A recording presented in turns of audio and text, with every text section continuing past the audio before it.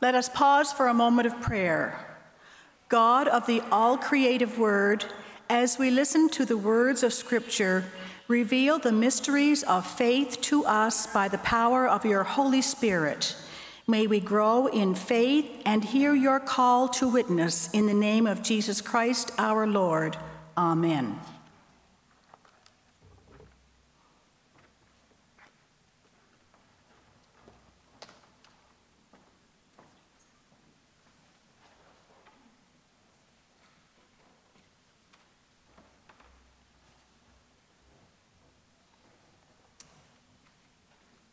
The first lesson is from Romans 5, verses 1 to 5. Therefore, since we have been made right in God's sight by faith, we have peace with God because of what Jesus Christ our Lord has done for us. Because of our faith, Christ has brought us to this place of undeserved privilege, where we now stand, and we confidently and joyfully look forward to sharing God's glory. We can rejoice, too, when we run into problems and trials, for we know that they help us develop endurance. And endurance develops strength of character, and character strengthens our confident hope of salvation. And this hope will not lead to disappointment, for we know how dearly God loves us, because he has given us the Holy Spirit to fill our hearts with his love. Our responsive reading comes from Psalm 8. O Lord, our sovereign, how majestic is your name in all the earth. You have set your glory above the heavens. Out of the mouths of babes and infants, you have found a bulwark because of your foes, to silence the enemy and the avenger. When I look at your heavens, the work of your fingers, the moon and the stars that you have established. What are human beings that you are mindful of them, mortals that you care for them? Yet you have made them little lower than God, and crowned them with glory and honor. You have given them dominion over the works of your hands. You have put all things under their feet. All sheep and oxen, and also the beasts of the field. The birds of the air and the fish of the sea, whatever passes along paths of the seas. O Lord, our sovereign, how majestic is your name in all the earth. The second lesson is from John 16, verses 12 to 15. There is so much more I want to tell you, but you can't bear it now. When the Spirit of truth comes, he will guide you into all truth.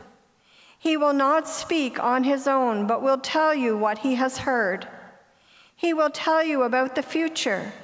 He will bring me glory by telling you whatever he receives from me. All that belongs to the Father is mine. This is why I said, the Spirit will tell you whatever he receives from me. This is the word of the Lord. In the name of the Father, and the Son, and the Holy Spirit, amen. Our scripture today is from Romans 5, verses 1 to 5. Here is an interpretation of this section taken from Bishop N.T. Wright's commentary. The result of this, since we've been declared in the right on the basis of faith, we have peace with God through our Lord Jesus the Messiah. Through him we have been allowed to approach, by faith, into grace in which we stand, and we celebrate the hope of the glory of God. That's not all. We also celebrate in our sufferings, because we know that suffering produces patience, patience produces a well-formed character, and a character like that produces hope. Hope, in its turn, does not make us ashamed, because the love of God has been poured out into our hearts through the Holy Spirit who has been given to us. Bishop Wright goes on to tell us that Paul is talking about a reconciliation to end all reconciliations. Since we have been declared to be in the right, we have what?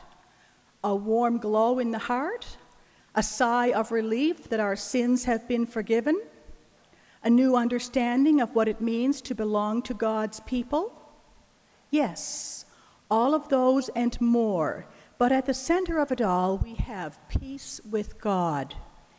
Having laid the foundation of the first 4 chapters of Romans, Paul is beginning to build a structure, a picture of Christian life in which all the ancient promises of God are coming true.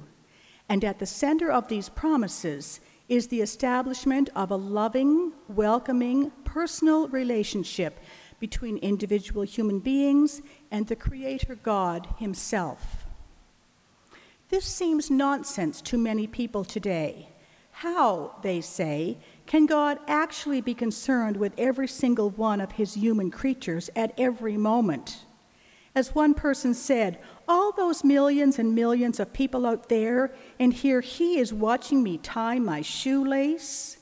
Put like that, of course, it seems absurd. And yet, the absurdity lies in the attempt to picture God as just like us, only bigger and more all-seeing. The God of the Bible is more mysterious by a long way. He is the creator of the world, transcendent over and above His creation, and yet, because His very nature is love, it is, as we might say, completely natural for Him to establish personal, one-on-one relations with every single one of us. When we are reconciled to the God who is our Father, we discover that He wants not simply to enjoy this one-to-one relationship, but to enlist us in His service in working for His kingdom. And that will bring all kinds of pressures and problems which will require us to hang on in faith and hope, even when we don't sense His presence, even when it doesn't feel as though there's anything happening. We mustn't imagine that our feeling of being close to God is a true index of the reality. Emotions often deceive. Paul is summoning us to understand the reality, the solid rock between the shifting sands of feeling.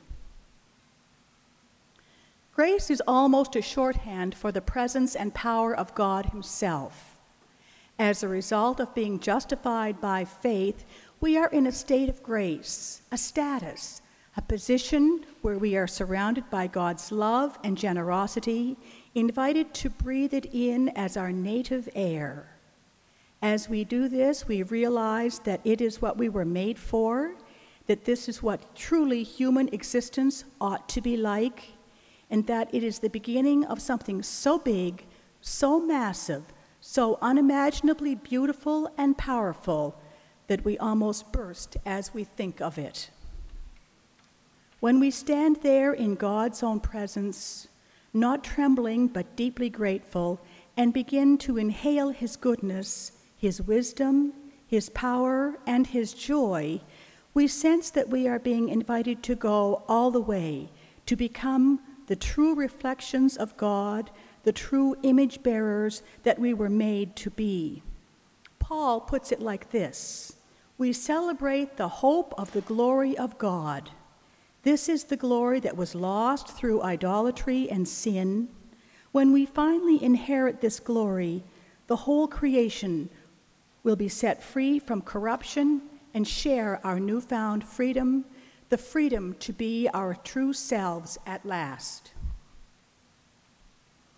No wonder Paul can then go on to speak of celebration even in the midst of sufferings, the necessary path through which we travel as we share the Father's work in this still corrupt world. Note, he doesn't say that we celebrate our sufferings. We celebrate, he says, in our sufferings, in a steady progression in which God uses our sufferings for the same purpose as He gives us His own presence and love, to transform us into the truly human people we were made to be. That progression leads from patience to character, and from character to hope. We live in a world that wants everything immediately, that has no stability of character except a hollow media image that wanders this way and that because it has no idea where it might be going. The gospel of Jesus the Messiah calls us to swim against the tide on all counts. As we do so, it gives us something else too. Why does Paul say that hope does not make us ashamed? Why might it have done so anyway? The answer may be that the Christian, like Abraham, is called again and again and again to hope against hope. We look foolish in the world's eyes, waiting for something we can't see. But we don't appear foolish to ourselves because we are sustained by something far deeper, something which grows directly out of the gift of peace with God, out of the reconciliation which Paul describes a few verses later. Israel was commanded to love Yahweh, your God, with all your heart. Paul, conscious that the new family he has described is the true family of Abraham, now declares that, through the gift of the Holy Spirit, this becomes a reality for us.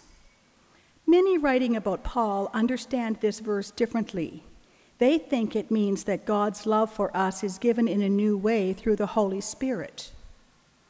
That is no doubt true, but this is the truth Paul wants to highlight at this point.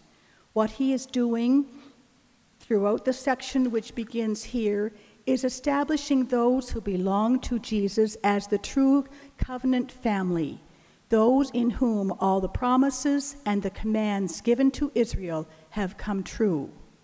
Now he shows how those grasped by the gospel are marked out as the people who offer this God the obedience of faith, loving him from the heart.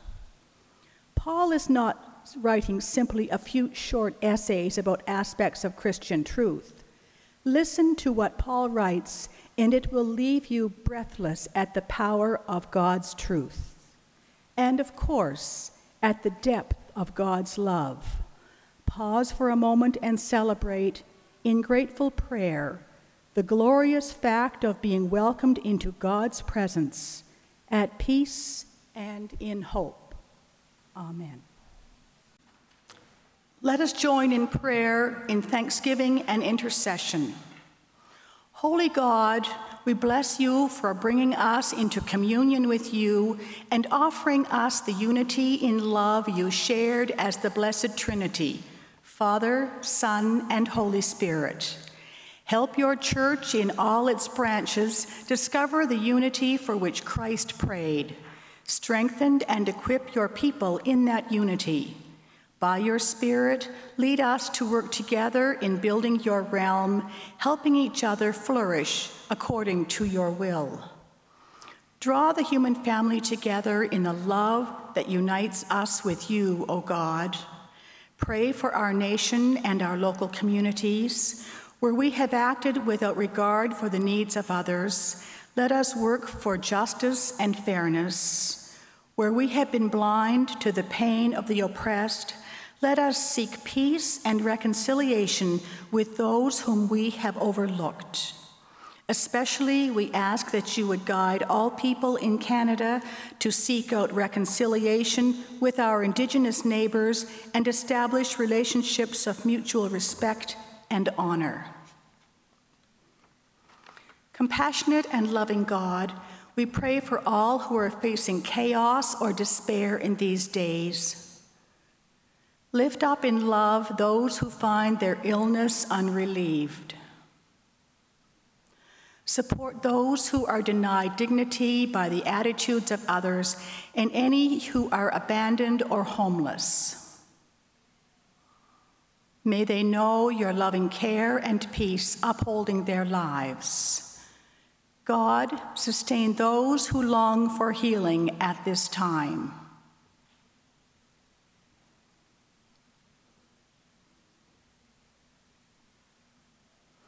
Our God, we thank you for this community of ministry and fellowship.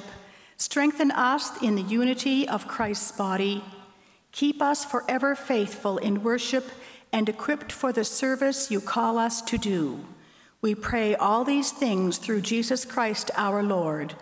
Amen.